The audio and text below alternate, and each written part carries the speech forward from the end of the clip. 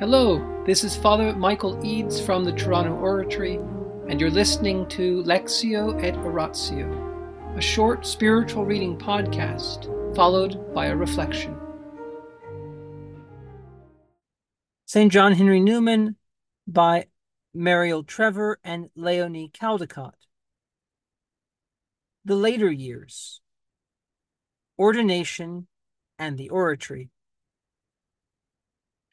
One of the worst trials of Newman's last year at Littlemore had been the mass of letters he had received as the result of a report in the papers that he had already gone over to Rome, many berating and abusive, but others more painful, from anguished Tractarians who felt he was deserting them. But his actual conversion was followed by an exodus from the Church of England of professional men, clergy, lawyers, doctors, schoolmasters, and their families, which naturally enraged the public, the newspapers, Parliament, and Protestants of all parties. Newman himself was given a temporary home with his younger disciples at Old Oscott College outside Birmingham, which he rechristened Maryvale. He also took the name of Mary as his confirmation saint. But he was soon sent to Rome with Ambrose St. John to study for the priesthood. There, at the College of the Propaganda Fide, he was ordained a Catholic priest and said his first Mass on the feast of Corpus Christi, 1847. After much thought and prayer and discussion with his band of young ex-Oxford men, Newman decided to join the Congregation of the Oratory, a religious institute which had grown up round the charismatic Philip Neri, a Florentine, who spent nearly all his long life in turbulent 16th century Rome. St. Philip was a great original, an ecstatic contemplative who lived in the world, a shrewd, practical psychologist with a sense of humor, a lover of scripture and of music, who scandalized conservative clerics by giving frequent communion to lay people, even to little married women. When his devoted disciples determined to form a community, he insisted that they should not take monastic vows, but each keep his own property, so as to be free to leave if he wished. The priests were to live together, following a rule of life. Forming in towns a center for lay people to gather and deepen their understanding of the faith in discussion and prayer. This seemed to Newman the community best suited to his university converts, and also for the expanding industrial towns of England, which he regarded as the future seats of political power. For this reason, he was content to be sent to Birmingham, where Nicholas Wiseman, the patron of the converts, was bishop of the Midland district, with his seat at Pugin's red brick Gothic College of New Oscott. Newman had been authorized to adapt the 16th century rule of the Oratorians for 19th century England, and in February 1848 he formally set up the oratory at Maryvale. The Oratorians wear a long-waisted cassock and an open, not a Roman collar, which originally was simply the collar of the shirt. The first year was full of human problems, of forming into a community the very various individuals who wanted to stay with Newman. But at the beginning of 1849, he moved into Birmingham, where he had bought the lease of an old gin distillery in the back streets of Derryton, converting the big room once filled with vats into a chapel.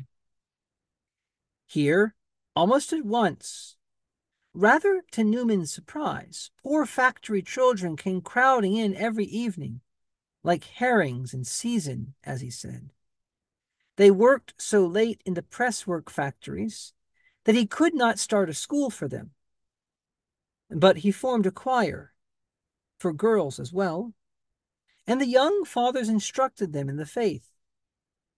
For the next few years, Newman was living here, working extremely hard, and so short of money that he could not afford a new pair of shoes.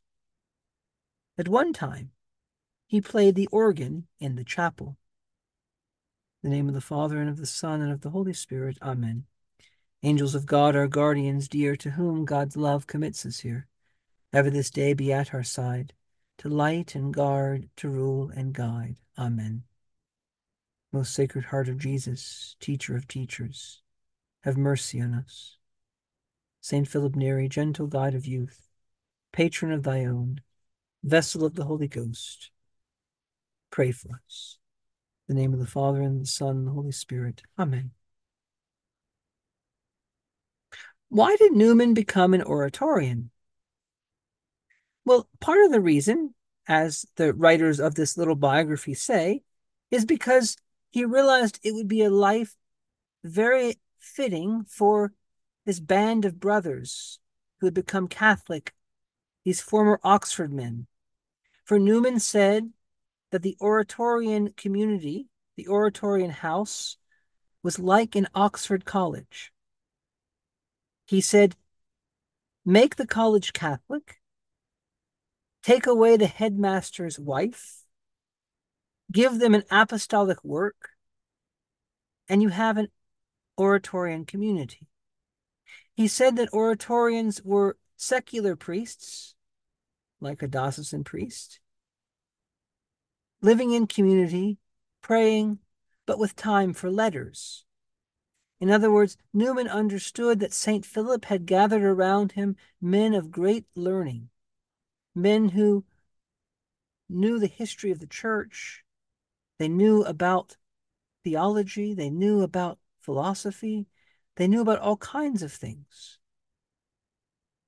And Newman realized that in this community that St. Philip had founded, he found a solution for what he thought was the problem of what would all these Anglican converts to Catholicism do as Catholics? What kind of priests would they be? And Newman said, we'll be Oratorians. Of course, St. Philip had been the first thing that Cardinal Wiseman, who was bishop then, had suggested to Newman. You should be an Oratorian. But Newman forgot about that. And he went and investigated many, many other congregations. Jesuits, Dominicans, Vincentians, secular priests, Benedictines, Passionists. And Newman said later when he was in Rome, I almost forgot about St. Philip. And then he went to the Chiesa Nuova, the, quote, new church that St. Philip had built. 300 years later, it's still being called the new church. And he went to the tomb of St. Philip, and there was some kind of heart-to-heart meeting. And Newman met some Oratorians, especially Father Tyner, and he began to read the rule of the Oratorians. He read the Excellences, he read the life of St. Philip, and he began a 9-day novena, walking barefoot every day to St. Peter's, asking for light. And at the end, it became very clear that this was the path forward. But it was not just a meeting of a problem with a solution. Oxford men having a life that would fit them, transplanted into England. Remember, Newman was incredibly pastorally oriented and very creative, like St. Philip. But he also had a deep love for the Holy Spirit. And he found in St. Philip a patron, someone who inspired him, someone he wanted to be like. And so we pray tonight that God will show us our own saints who can inspire us. We all need inspiration. We all need motivation. We all need people who we look up to, people who can help us find the way forward. Newman found that in St. Philip. And we pray tonight the Lord will bring into our life inspirational figures, both living and deceased, so that we might all together give glory to God the Father in the power of the Holy Spirit, and with Jesus Christ be happy forever and ever. Amen. In the name of the Father, and the Son, and the Holy Spirit. Amen.